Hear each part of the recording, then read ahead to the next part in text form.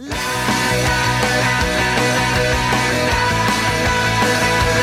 welcome to a Patreon-only episode of Podcast Pell Droid. This episode is only available to subscribers at our upper Patreon tiers. For more details, go to patreon.com/podcast_Pell-Droid. Check out our link tree, Podcast Pell Droid, for all of the other links that you need, including the link to become a patron, so please share that amongst fellow members of the Red Wall.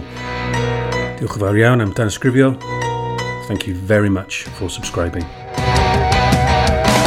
Chris, welcome. It's Russell. Leon, you're joining us. How are you, sir? You okay? Yeah, not too bad, Russ. Yeah, you all right? Yeah, I'm really well. I'm really looking forward to this conversation we've got coming up as part of a Patreon series, the aim of which is to cast a light maybe on some of the careers that perhaps have flown under the radar a little bit, the Wales careers, that is, among fans. We're going to be zipping back and forth across different eras, different decades, and we have the very great pleasure this evening of the company of former Wrexham striker, former Everton striker, but former Wales striker as well, Dave Smallman. Welcome to the podcast, Dave. Thank you very much, Russell. We were talking off mic, as it were, a moment ago. It turns out my parents-in-law live around the corner from your first house when you signed for Wrexham in the town, and you're still living, well, not quite in the town, up in the hills, isn't it, in Mewn? Yeah, that's right. The first house that I had when I was married was a Wrexham clubhouse in Denby Close, Boris Park, and I paid £3 a week rent to Wrexham Football Club. They had £3 back immediately. In those days, they didn't sign you professional till you were 19. I went there as a kid. When I was 16, I left school and went there on the ground staff. So I was married at 20, and my first professional wage was £20 a week. And out of that, I paid £3 a week rent. And I still managed to go to Pepper's every Tuesday night. Really grateful for having you here. I know that Leon's obviously got a lot of questions that kind of Wrexham related as well, but we're going to be looking more about the international perspective of the career, but these things are intertwined, of course. So I think it's fair to say you turn pro quite young. You get into that Wrexham first team at a relatively tender age. Everton come sniffing around at a young age, but you decided to carry on playing first team football rather than perhaps get stuck in the reserves for a year or two. What happened really quite quickly? Is that how you remember it, your pro career? Yeah, I played for a youth team, as most kids do, obviously, and the manager at the time at Wrexham was John Neal, and he'd come to watch another promising young player who he did good reports about. So he came to watch us playing, and he, for some reason, fancied me as a decent player. And he came round to my dad's house and asked if I could be an apprentice or go on the ground staff at Wrexham, which I did. So I went there when I was 16. I started playing in the A team. Then we played in the Northern Floodlit League team in midweek. And then we played at Chester away on a Tuesday or Wednesday night. We won 4-1 and I scored the 4, which got me into the first team. So I think then I signed professional when I was 19. Everton came in for me. And to cut a long story short, they said I'd probably be in the reserves for 2 years, which I think my first 13 games I'd scored quite a few goals, and I couldn't understand why I would go in the reserves for 2 years when I was playing. I know it was third division football, but I was playing for the first team, so I turned them down that time, and then they came back 2 years later, and they never mentioned reserve team football, so I was quite happy to go there that time. What was the youth team that you were playing for that John Neal came and watched? Shotton, Westminster. Shotton, okay, you're right. Because you're a D-side lad originally, aren't you? Yeah, we were beating team. I think the highest score we had was 32-0. So we were winning everything in that league anyway. And I think we actually played Wrexham youth team. They did beat us later on before I actually went to Wrexham. They think they beat us 6-4 or something. But he wasn't at that game. But my first day at Wrexham, I didn't drive at that time, so I got the train from Shotton to Wrexham, and the train station is obviously right outside Wrexham football ground. So I walked up the Mole Road and turned around and got the train back home. I was so petrified. Yeah, and John Neal phoned my house and said to my dad, and he used to call me DS. He always called me DS for Dave Smallman, always. And he used to say to me, because I used to smoke in those days, and he smoked, and he used to say, "Do you want a cigarette, DS?" And I was like, "Yeah." This was at half time in the games, right? So I can't imagine it happening now, obviously. So he phoned my dad, and my dad said, well, he's gone on the train. Anyway, he turned up, John Neal. He drove to my house and took me back. Oh, Wow. brilliant. So, like, And I was scared. You know, I couldn't cope with it, I suppose. And then for him to come to my house and drive me back was an incredible. He was like a second father to me. And he could speak to most Wrexham players of that era. And he's without doubt the best manager Wrexham have ever had. I mean, I'd always defer to Leon on knowledge of the history of Wrexham, but even I know that he's revered kind of in and around the club, for sure. We just look at the players he brought through. But yeah. Dave, did you win any kind of like youth caps at international level? I'm going to struggle here with my memory, but I think I won it. I won one youth cup, and actually we won the Welsh Youth Cup. We beat Cardiff 4-3. Yeah, and I got one. I think it was one youth cap and 2 or 3 under-23 caps. Oh, okay. And one was we beat Scotland 2-0, and Wow. they had the likes of Dalglish playing. Wow. And do you remember? No, you might not remember. No, a lad called Derek Parlane played for Rangers. Yeah. He was a centre forward. And I remember Dalglish playing anyway. We beat them 2-0. I scored one of them.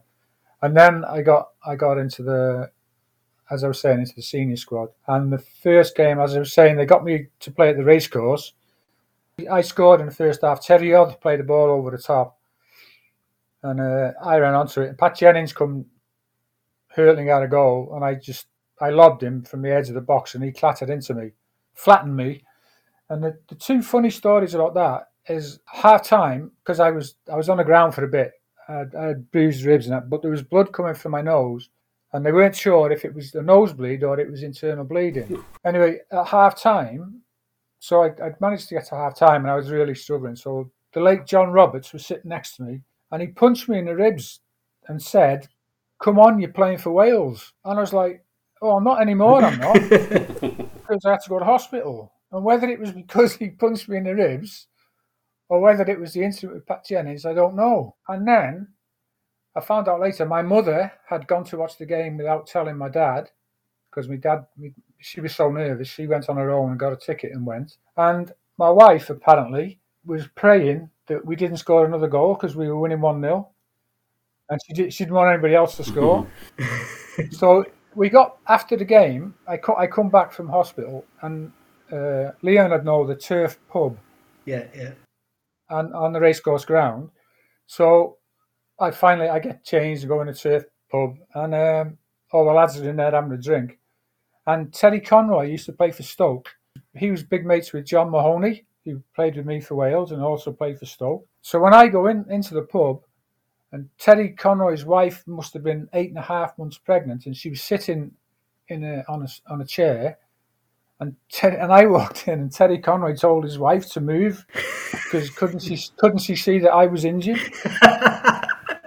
And she did. And I was like, hold on a second. Anyway, she did. She moved and sat down and that. And I always remember there was a thing in it, because it was all over the Daily Post and obviously the national papers as well. There was a quote from, apparently Bill Shankly had told us that Pat Jennings always comes out of his goal, so he can always chip him or lob him. He never told us that. Bill Shankly never told. Why would Bill Shankly tell Wales players about Pat Jennings, the Northern Ireland goalkeeper? Anyway, we won 1-0, and I think that must have been before the Hungary game, mustn't it, Leon? Yeah, that was. That's before the Hungary and Austria games.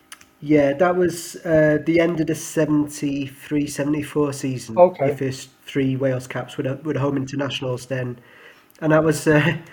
It's quite mad. I was talking to Dave the other day, and we're trying to work this out. But that goal against Northern Ireland, it was 18th of May 1974. It was our first goal in the home internationals, which was played like every year. We played England, Scotland, Northern Ireland, but we hadn't scored since April 1970. So it'd been. They should have picked me sooner then. Well, they should, yeah. Ronnie Rees scored against Northern Ireland, April 1970, and it was 11 games without a goal then.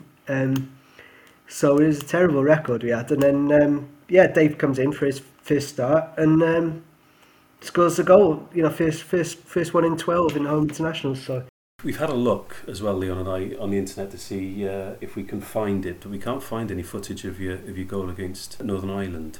No, me. Oh, you've looked as well, is it? Oh, I've looked. you were quite new in the squad, so maybe for you it's just like joy that you'd scored for your country. But for Dave Bowen, the manager, and the other players, it must have been like a relief that we'd finally scored a goal and won a game.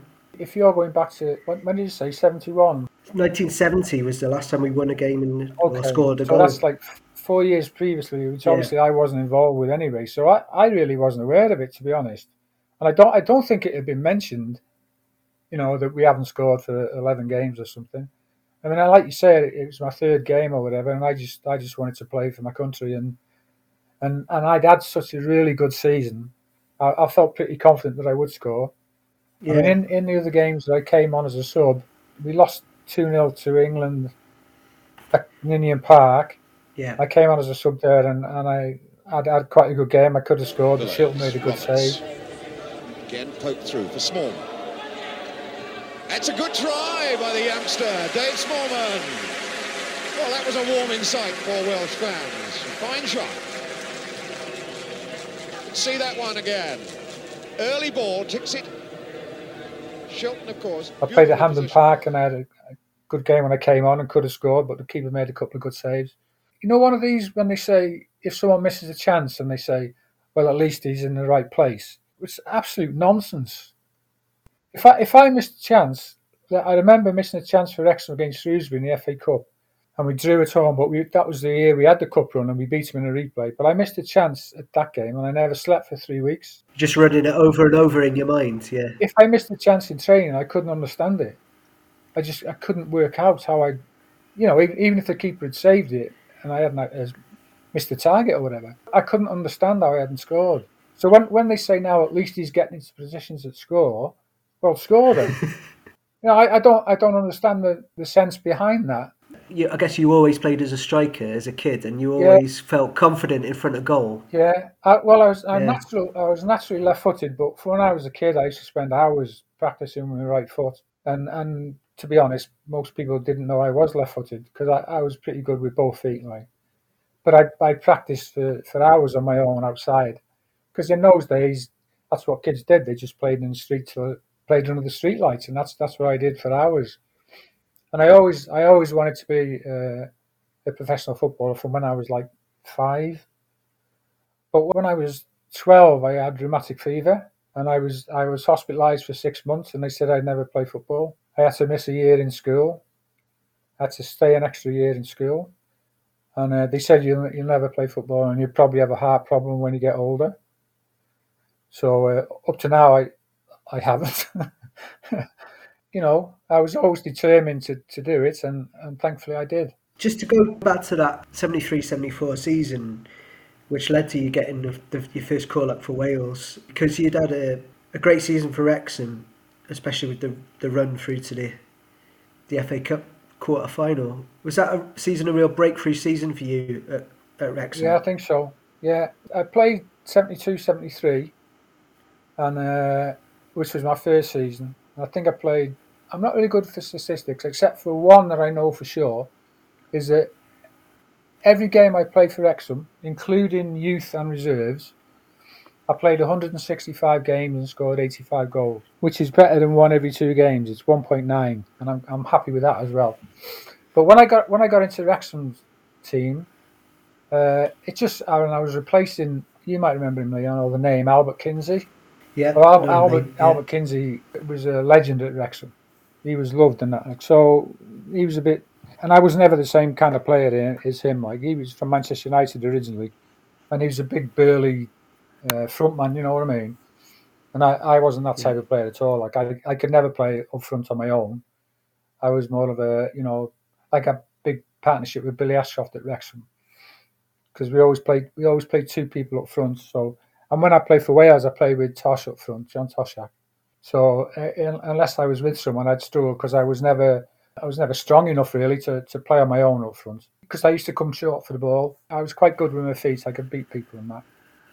So when I got into Wrexham's first team, I never thought, am I going to struggle? Because I'd done quite well in the reserves and that. And I just had belief in my own ability. Yeah, tell us a bit about that cup run you scored against. Was it Palace and Southampton? Palace away when, I don't know if you remember, Malcolm Allison was the manager.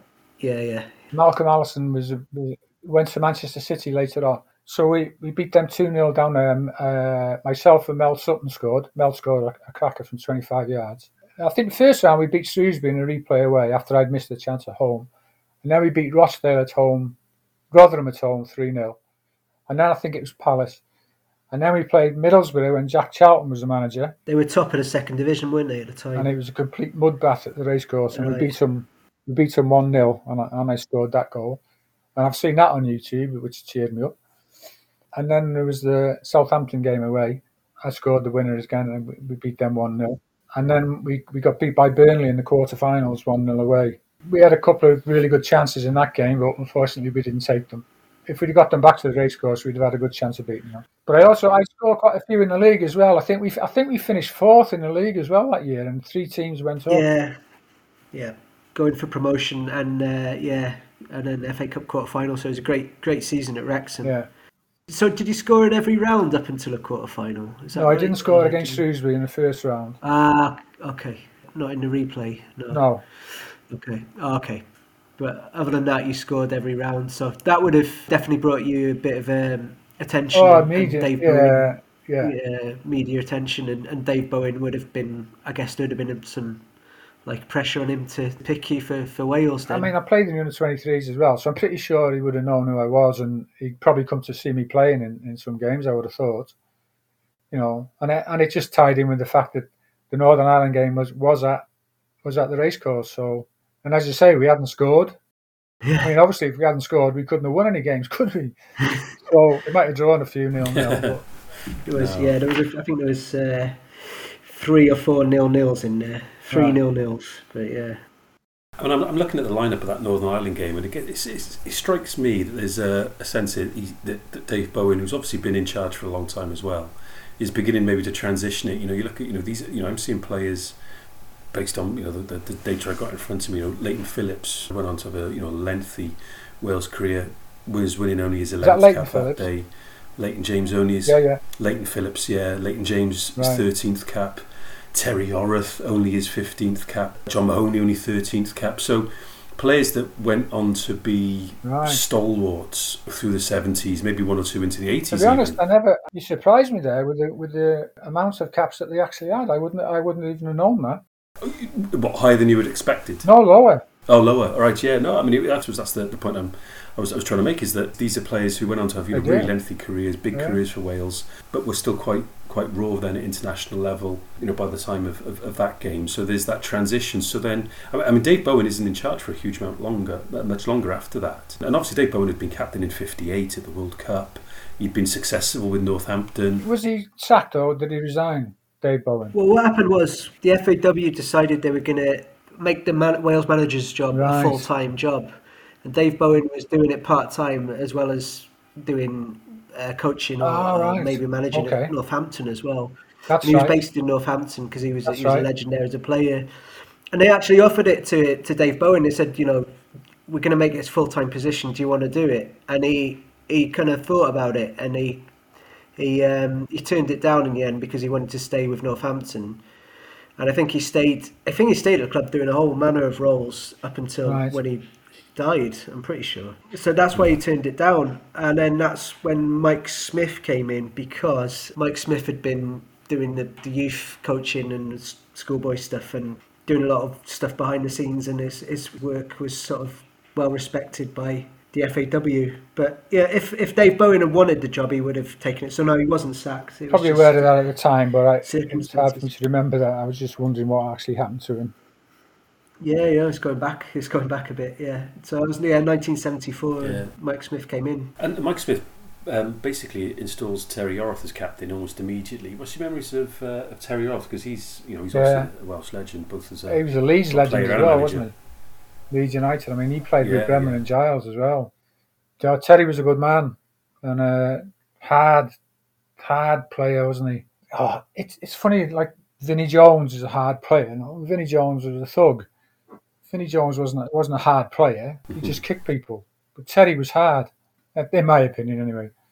And I think Terry is responsible for probably the Wales recovery at the time, because we did recover and we did have successful sides.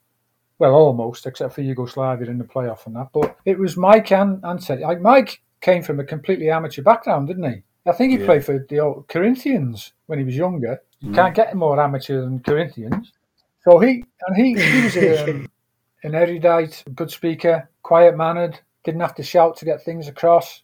I think people respected him, and he made Terry captain and led on to better things. The turnaround then was like really quite something.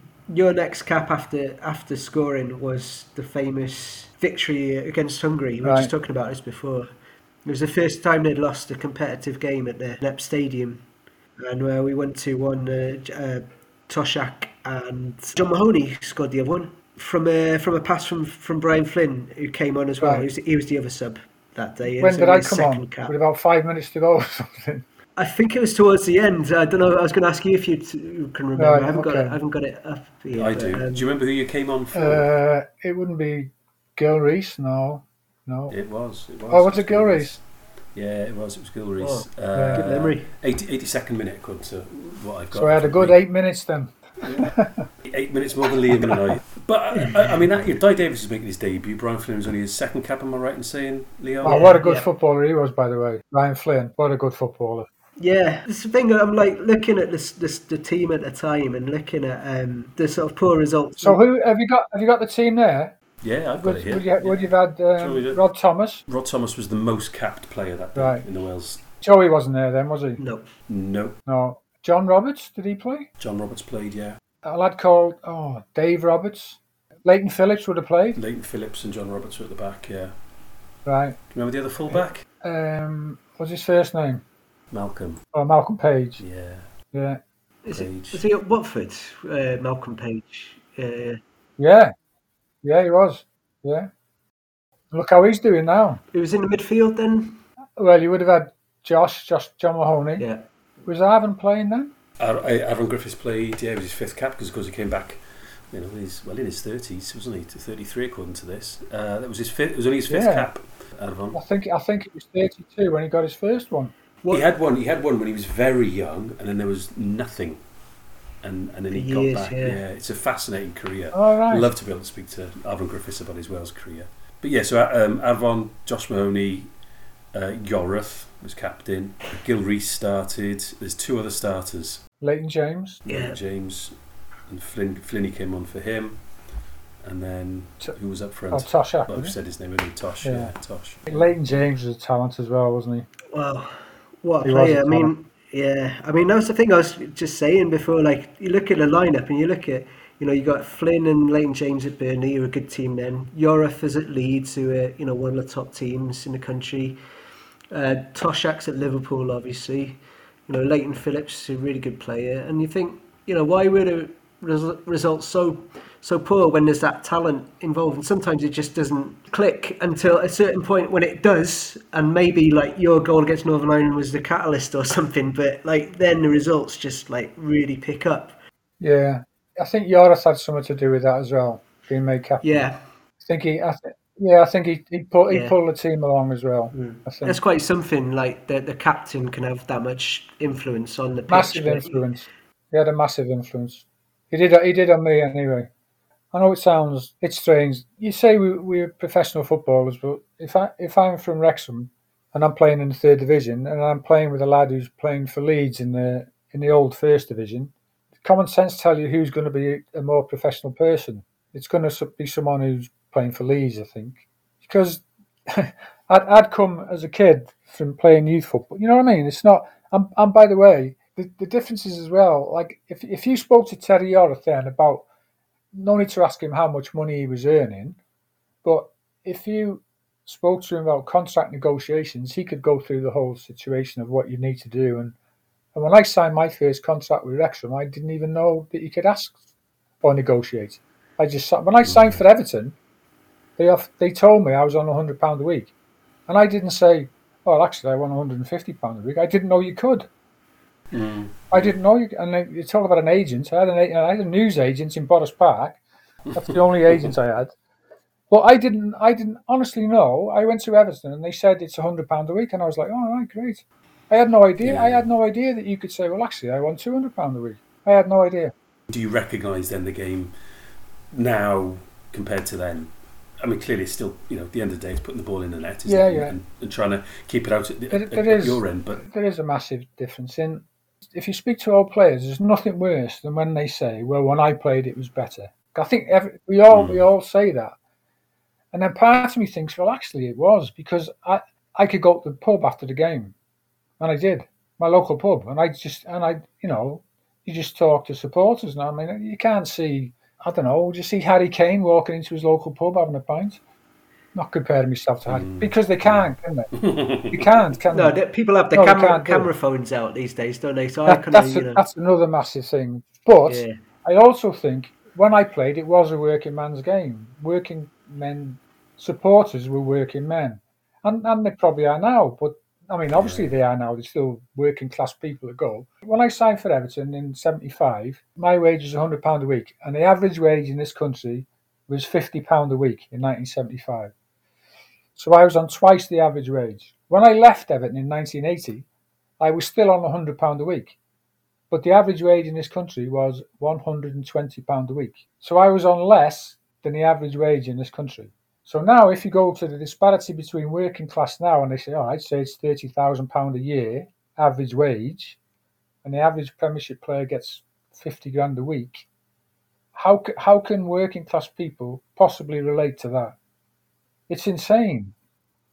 I mean, I don't blame the players. It's not, to me, it's nothing to do with the players. If you were a butcher and you were offered 50 grand a week, you're not going to say no, are you? But I find it hard to relate to it. And I also think, subconsciously, if you're on £100,000 a week and you lose and you still get your £100,000 a week, subconsciously, does it matter? If you're on 15 grand a week and they tell you we'll give you another 85 grand a week if you win, does that make it different? Well, I don't think Leon and I can answer the question. On those sorts of figures. No, I can't either. But I can't either. But if you're a supporter of a club, I mean, I look at Everton now and the struggles they're having, and all you get all over Facebook is, I'm not going to name individual players for Everton, but all you'll get is the players getting slagged off, and then it says how much money they're on. That's the first thing that supporters go to. Oh, he's earning so much a week and he's rubbish and all that, like, which is not. It's not the player's fault they're on that money, because anyone else wouldn't. If you were offered that money, you're not going to say no. I think what's an interesting perspective on that, and it's maybe a slight sort of variation on it, is that with Wales, I mean, it is different with England. So Gareth Southgate calls a squad together, or when Don Revie did it back in the day, or Ron Greenwood. Yeah. Those players are pretty much all coming from the same tier, let's say. Yeah, they with were. Wales, and you've alluded to it already, there was much more of a discrepancy, wasn't it? There was, your Yoris at the top of the first division, one of the best teams, not just in England, in the continent, and then you're picking players then maybe from third division, maybe even one or two from the fourth division. Yeah. So the sense in which you had to mould a kind of like a team spirit, out of those sort of raw materials, let's say. There's something in there as well, I think, in that, well, you've got some probably earning, a decent salary, others not, but all kind of in it together. And that's what I was saying about Yorath as well. I think that's where Yorath and John Mahoney as well, even though I'm really surprised when he said how few caps they had, but they were senior players, even though they even got 13 or 15 caps. They were senior players to me because they all played in the first division. Yeah. And John Mahoney, and especially Yorath, you would never have known they were any different to me as players, you know what I mean? The first day I turned up for training, there was no looking down at me because I came from Wrexham or whatever. I was really welcomed, and I felt at home as soon as I got there. And I think that was down to Yorath. Did you ever partake in the drinking sessions at the Sun in Trevor when you all met up in staying in the Bryn Howell and Llangollen for Wales games in Wrexham? Right. Heard about this from Flynn. Right. Can I plead the Fifth Amendment? You could try. Not that implies guilt. No, absolutely. No. Yes, I do remember those days. Yeah, but I mean, it sounded like a great. For me, it just sounded fantastic. Like the way that Flynn described it. There was like the squad would come together, and that first evening, every time the whole squad would walk down the canal down to the Sun, have a couple of Yeah, pints, yeah, and get to know each other again because you hadn't seen each other for a few months probably. Like great for team spirit, great for bonding. Mike Smith would be fine with that. Just you have your one session, but yeah. then we're training hard. But remember now, this is the 70s, and in the 70s this is where the not so professional outlook came in. That there was a drinking culture in the 70s of players. I never ever had a drink 2 nights before the game ever. But if we played on a Saturday, I'd be out Saturday night, staying Sunday, probably staying Monday, Peppers Tuesday, couple of pints Wednesday, and Thursday, Friday, no drinking, and then the same again Saturday. And we all did it in the 70s. Every player from every club did it, as far as I can see. Liverpool were famous for it, weren't they? Graham Souness, they used to call him Champagne Charlie, Graham Souness. They were all out. But that was the culture then. That's what I meant about you could do it. And the main thing is, like you're saying now, there's no social media. There's no phones, no cameras on phones or anything. So, You presumably ran the risk of bumping into the odd local journalist or something, maybe. Oh, even then, no. And even if we did, I doubt if they'd have said anything. Yeah, of course, yeah. I doubt if they'd have said anything. Because we didn't do anything wrong. It was just, if you look at it nowadays, you'd say that was unprofessional. Yeah. Leon, I know it was the case in the 80s for sure, but correct me with respect to the 70s and what you had, the contact you had with Brian Flynn. But I mean, the racecourse has always seemed to be a popular ground with the Wales squad, probably more successful there than at Ninian Park, for example. So, I mean, obviously that was your club ground for a number of years. Was that the case with yourself in the times you were in the squad, Dave? The racecourse was our home ground, as it were. Well, I only played the Northern Ireland game and the Austria game at the racecourse. That's the only 2 games I played there. I think it was later on. I think, to be fair, most Wales games were played at Ninian Park in those days, if I think correctly. Then you come to the Mark Hughes era. That volley he scored against Spain. That was at the racecourse, wasn't it? I think in that time there were more international games played at the racecourse. But I think I might be wrong, but I think more games were played at Ninian Park. It was really that sort of time when the game started being taken more regularly to Wrexham because we had this really good record there. Yeah, right. The Austria game, and then from that it really led to more big games being taken there, like Czechoslovakia in '77, a couple of home international games against England, 1980 and 84, and then the Spain game you mentioned, of course, and then did they beat England 4-1 at the racecourse, didn't they? Yeah, 1980. Yeah, it was 1980. Yeah, Mike England's. Did Michael score? Michael Thomas. Yeah, he got the first one. Yeah. Tell us a bit about Mickey and Joey then, because are they both a little bit younger than you? Yeah, like I'm 68 now. I think Joey's 66, and Michael must be the same. Yeah. So I've known them since 70, must be 73, 74. Both of those were on the ground staff, and they've been like peas in a pod ever since they met. Yeah. Joey, I'll never forget Joey when he first turned up at the racecourse. He was one of the original skinheads. He had Doc Martin boots, tattoos, skinhead haircut. It was unbelievable. Denim jacket and jeans halfway down his shins, and Doc Martin boots. That's how he turned up. It's quite. Yeah, tattoo on his arms. He belonged to a gang called the Parrot Gang in Llandudno. Joey did when he was a kid. But I'm not going to go into that too much. I don't want to get into it a long time ago. I know Michael had an altercation with the law, which didn't end up too well. But they were fantastic servants for Wrexham Football Club. Absolutely brilliant. In Mickey's autobiography, which I would recommend actually, it's a really, really good read. There's something really touching about. He really does look up to Joey Jones, doesn't he? Oh, he idolises him. And I know a lot of people. I know a lot of people worship and idolise Joey from the terraces, but it's just throughout the book almost. Well, not necessarily the childhood bit, but certainly through the pro career and after retiring. Yeah, Joe. Whatever type of scrape Michael's gone into, Joey's always been there for him. It's like an elder brother and a younger brother. Yeah, and Michael is aware of that, and I think Michael realises how much he owes his friendship to Joey. And Joey's friendship to him. I'm pretty sure they speak every day now. Like I WhatsApp Joey every day. We speak on WhatsApp nearly every day. because he's been unwell as well lately. How is he at the moment, Dave? He doesn't say much, Joe. He doesn't say much, but I know he's had health problems. But I think he's okay at the moment. I mean, someone we lost sadly this year was Di Davis. You played with him. Sorry, both for Everton and Wales. We did a little tribute to Di Davis earlier in the year, didn't we, Leon? You met him as well, didn't you? When he's like the sort of like the health, like an alternative health or alternative therapy place he had in Llangollen, wasn't it? Yeah. My mum had a friend who was working there, so yeah, I just met him sort of quite randomly back in the 90s. Yeah, he seemed like a really, really sound guy, Di Davis. Did you get on well with him? Oh no. Yeah, I got on with Di. It was okay. I remember I went to Wrexham Do a couple of years ago, and we were sat at the same table. With me, he was always like, "Oh, are you behaving yourself, boy?" You know, he was always like a school teacher. And he was a school teacher, I think, wasn't he? Oh, well, there you go then. Yeah, there you go. Yeah. And he'd even say to my wife, "Is he behaving himself?"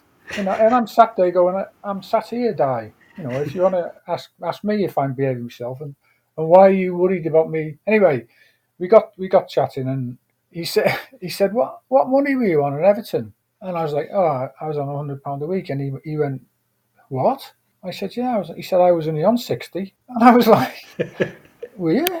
I didn't know what to say. I was like, "Oh, I'm sorry, I was on £100 a week, and you were on 60, but maybe you should have been a striker instead of a goalkeeper." I didn't say that, right? But he had a bit of stick, didn't he? Because the nickname came about Di the Drop, and that when we played for Wales at Windsor Park in Ireland, and I think that's when it first started. I think he dropped a cross and Northern Ireland scored the winner, I think. We played Northern Ireland at Windsor Park on a Friday night. So we flew back after the game, and the next day England beat Scotland 5-1 or 5-0 at Wembley. Jerry Francis was captain, and he scored a couple of goals. But when we come back, we went straight out in London. So remember Gary Sprague? Gary Sprague took us to this club, and it must have been 2:30 in the morning. Knocked on the door, so the door opens with a little shutter in the door. "All right, Spakey, lad, come in." And there's all these guys in there with guns on the table, and it was a gambling den. And I'm like, 20, come from Wrexham, come on, we'll go here, he's saying. And there's all Rolls Royces outside. It was unbelievable. So we stayed there till about 4:30 in the morning, and our train back was at 6 in the morning. So we went from this club back to the hotel, packed our stuff, and got the train back home, having not been there all night. But when we got to, obviously, I think it must have been Euston Station, there was a thing about the match report on the thing, and the headline in the paper was Di the Drop. And Di had said, because I bought a paper, and he said, "What's in the paper?" And I was like, "Oh, nothing. There's nothing." He said, "Well, what's something?" And that's when it came about. But to be fair to the lad, he had a successful career, didn't he? He did really well at Wrexham, and he went to Swansea. Mm-hmm. He struggled a bit at Everton, I think. Got a bit of stick at that time, didn't he? He did. Well, my home debut at Everton, I scored an unbelievable volley in the first half, and we were 2-0 up. Jones with him, going outside him. And position now for the cross. Dobson nodding it off for Smallman.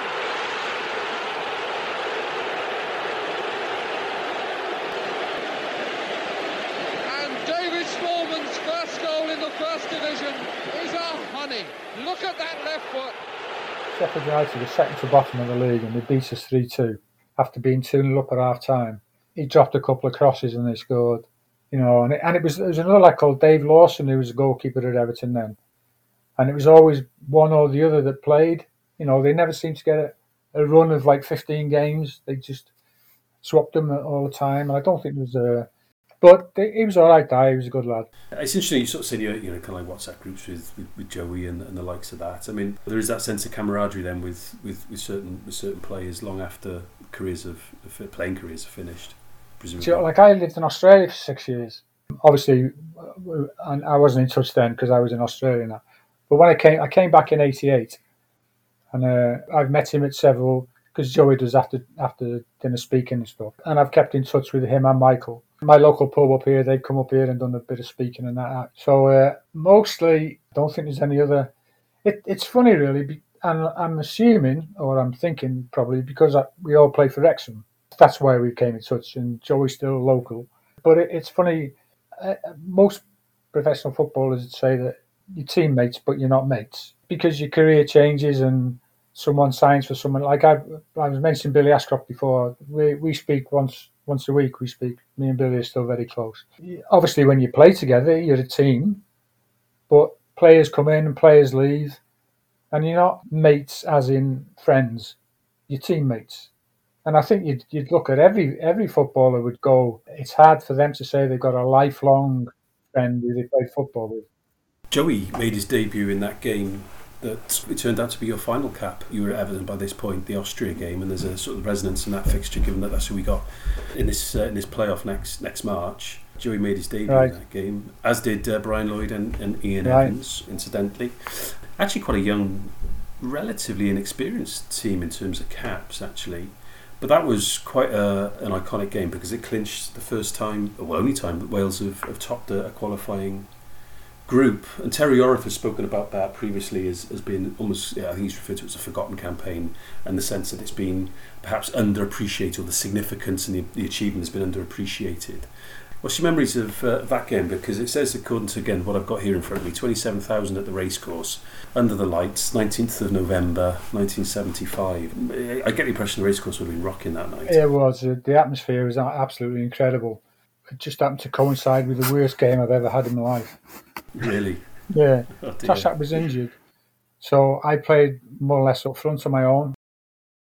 I've seen it on YouTube because I haven't scored the winner. And I've seen it on YouTube, and obviously it's only like a 10-minute clip or something. I had one half chance, and I think that's the only time I touched the ball in the whole game. Joey Jones, Smallman on a run, man at his back, and he was being held. Referee penalising Pretsai. Mike Smith, the Welsh manager, has said all along that Wales would not just defend, would not just look for a draw. Banged in, but just past the post. David Smallman, I think it was, with the shot. Smallman hitting it as it dropped with his right foot. The corner swinging wide from Leighton James as it dropped, hit by Smallman. I don't know whether it's right or wrong. I mean, when we scored the winner, I haven't scored it, and I think it was a through ball played on the right hand side of the pitch, and I think one of their defenders went to cut it out, or he was out of position and he missed it, and he ran through to Arvin, and he was slightly on the right hand side of the goal, and I'm stood in the middle of the goal on my own, and I'm like, he's got to square this, and he didn't, and everyone celebrates, and I didn't, because he didn't square it. Finn's cross, that looks good. Yora's little flick to Thomas. And here's Griffiths. Yes!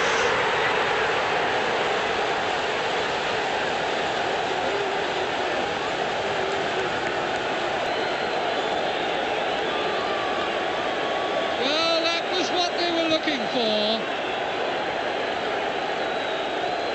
Arfon Griffiths, 34 years of age, the racecourse ground hero, assistant manager of the local club, does it again.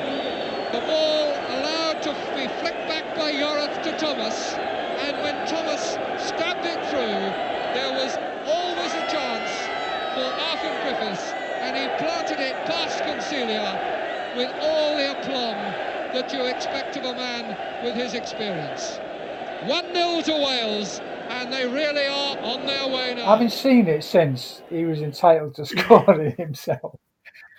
I've seen stuff on YouTube of me playing for Everton, and when I played up front with Bob Latchford and that, and there's stuff on when he scores or somebody else scores, and everyone's really happy, and then I'm on it, and I'm like, oh bloody hell! I know it's horrible, it's terrible. Striker's selfishness is that what it is? Yeah, right, but if there was someone in a better position to me, I would always pass to them to score. Yeah, I made quite a few goals as well.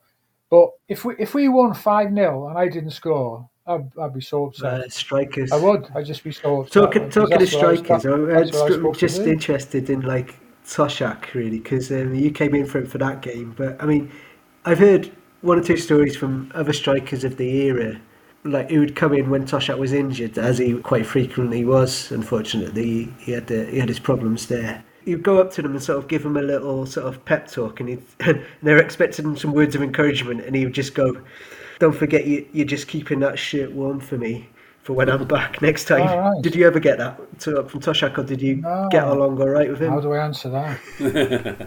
You plead the fifth again. Right, okay. What about the fourth? Was the fourth complete? I think the thing with him was he knew that he played for Liverpool and you didn't. If that's not too harsh. But you were at Everton at that time, who were one of the top teams in the country. That makes as it well. even worse then. I was at Everton and he was at Liverpool. Yeah. I mean, I think Tosh was a really underrated player. Everyone knows what he was like in the air, but I think he was underrated as a player on the ground as well. And he had a fantastic partnership, didn't he, at Liverpool with Keegan. I think there's a few players had issues with him when he was a manager as well, didn't they, at Wales? Yeah, he strikes me as being a bit pricky on occasions, and that utter belief in what he's doing and his approach and what he thinks of the game. And I guess, successful people, successful managers in particular, tend to have that, don't they? I guess. Well, everyone's different, aren't they? Yeah. Like I said before, just because you're teammates doesn't mean that you're mates. Yeah. What's your take, Dave? Looking at kind of like the recent successes of the national team, obviously 2016, but Rob Page, our consensus when we talk about it, Leon and I and a couple of the other guys, is that Rob's doing a really good job. He's done well to finish second in this group behind a really good Belgium team. We're knocking on the door of a World Cup now, the end of next year. What's your sort of take on it?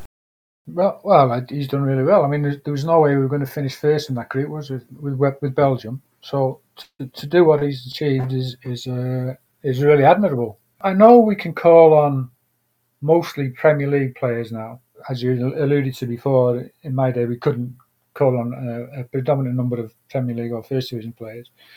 But you've got your two that everyone says are the superstars in Bale and Ramsey. But you've also got like unsung heroes, Ben Davies and Joe Allen.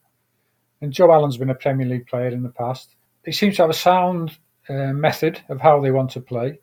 I think we struggle a little bit in midfield, creative-wise. But obviously they're playing to a system that he wants them to play to, and they're being very successful. And we couldn't have had a better draw than Austria, then followed by Scotland, both at home, could we? Or Ukraine, if Ukraine overcomes Scotland. But yeah, that's fallen kindly for us. Both games at home. That's a massive difference. If they were both away, you'd think that's going to be really difficult. If it was Scotland or Ukraine away, or Austria away, it's going to be really difficult. But now they've got home advantage. Home is key. They couldn't have wished for anything better. And it's going to be up to us to recreate an atmosphere a bit like what you were referring to, Dave, about the racecourse against Austria that night. You can't ask for more, really, the way it's fallen, I don't suppose. I just want to ask a little bit about playing in Australia for 6 years. I mean, was that you'd left Everton in 1980, and then what happened the first few years of the 80s? Were you playing at all? When I left Everton, I was there 5 years and I was injured for 4 years and 3 months at Everton. So that didn't go particularly well. I won the PFA Injured Player of the Year 4 years in a row. What I would have done if they'd have had such an award. So then I went back to Wrexham when Ivan was manager. They offered me a 6-month long contract. So I went back and I started training pre-season with Ivan, just me and him. And I did my knee ligaments on the third day of training. Anyway, I finally got back to playing, and I played 14 games in midfield and scored 7, I think.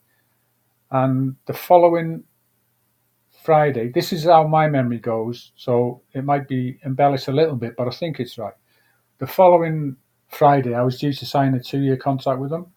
So on this Saturday morning before the following Friday, we played at Port Vale in the reserves.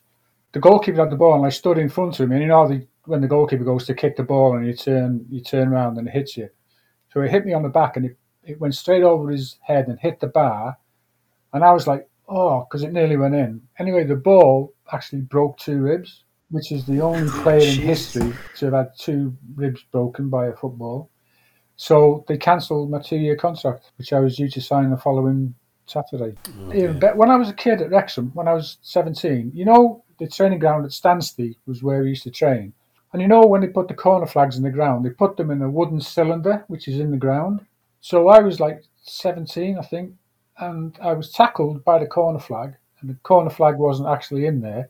But the cylinder had been damaged at a jagged edge, which ripped my knee open to the bone. Jesus. That's never ever happened to any footballer, that they've been damaged by the cylinder that holds the corner flag. You must be probably the most unlucky player with injuries. So I should have known then, or I better, because I had a plan B if I wasn't a footballer. I always wanted to be a journalist. I wanted to be a sports journalist, so maybe I should have stuck to that. But Australia came about. I had an uncle. So I left Wrexham and I went to Bangor. I played 4 games at Bangor with a guy called Dave Elliott. But there was a bit of an issue with Welsh-speaking lads and English-speaking lads, because Graham Whittle came with me and a lad called Peter Williams, who was at Wrexham. We speak English because obviously I can't speak Welsh, even though I am Welsh. So the Welsh lads got upset that we were speaking English, and we were like, well, we can't speak Welsh, so what else are we supposed to speak?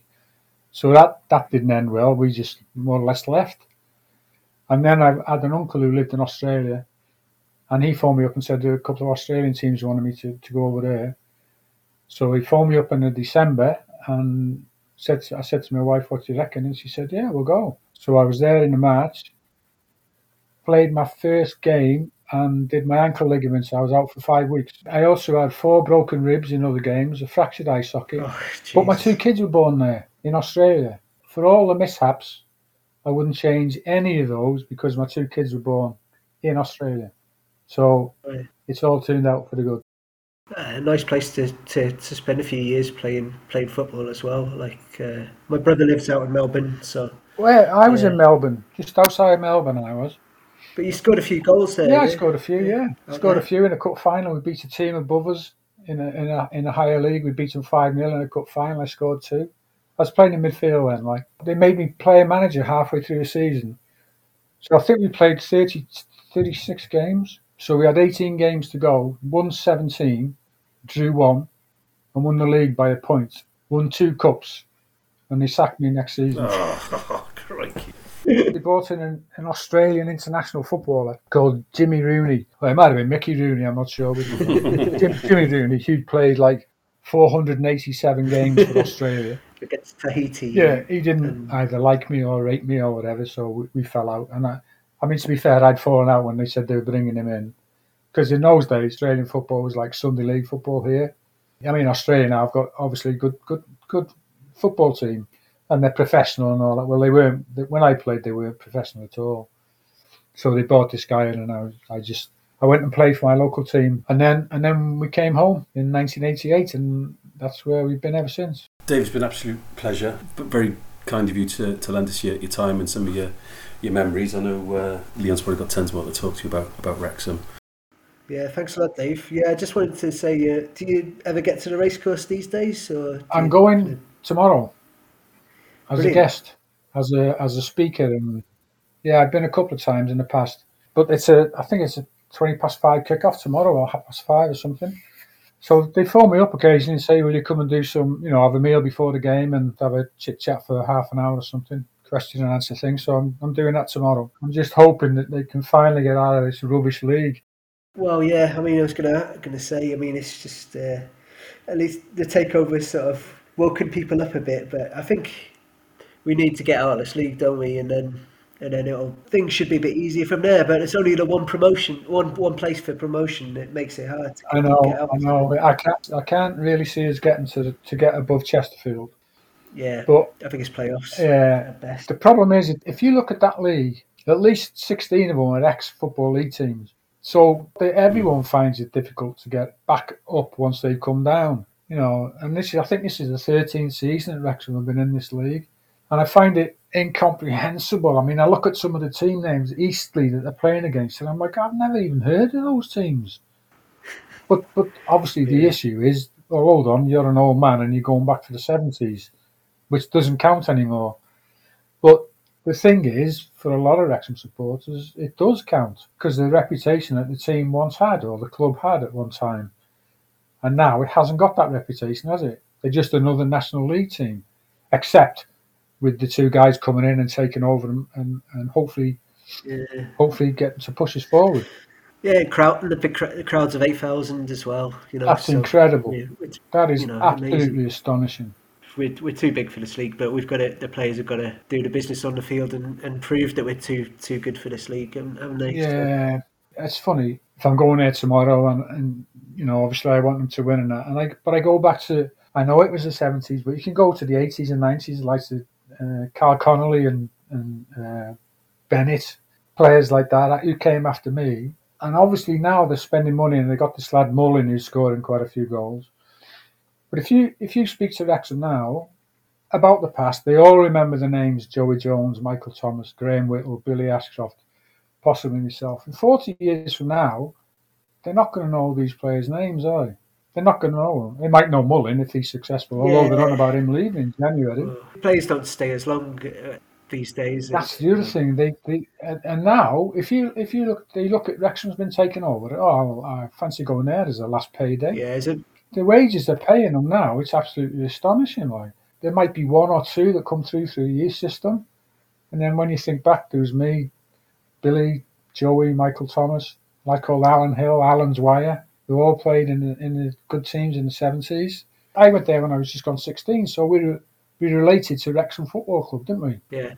That was our club. And now, you've got to think, hold on a second, why is Paul Mullin, who's a top goal scorer for Cambridge, come to sign for Wrexham when he was offered to sign for Blackburn Rovers? Why has he come to Wrexham? Well, he's being well paid, isn't he? But I just hope it gets back to a point where, like you're describing in the 70s, all those players, all those like local players coming through at Wrexham, because we've had this problem in the last decade or 15 years or so being in the conference, like our best youth players get picked up, like Harry Wilson, he's at Fulham now doing great, but like he was at Wrexham as a kid. Danny Ward, Wales keeper, got picked up by Liverpool before he played in the first team. I just hope we get to a point like in the 70s under John Neal where local lads from North Wales come through at Wrexham. But to be fair, myself, Joey,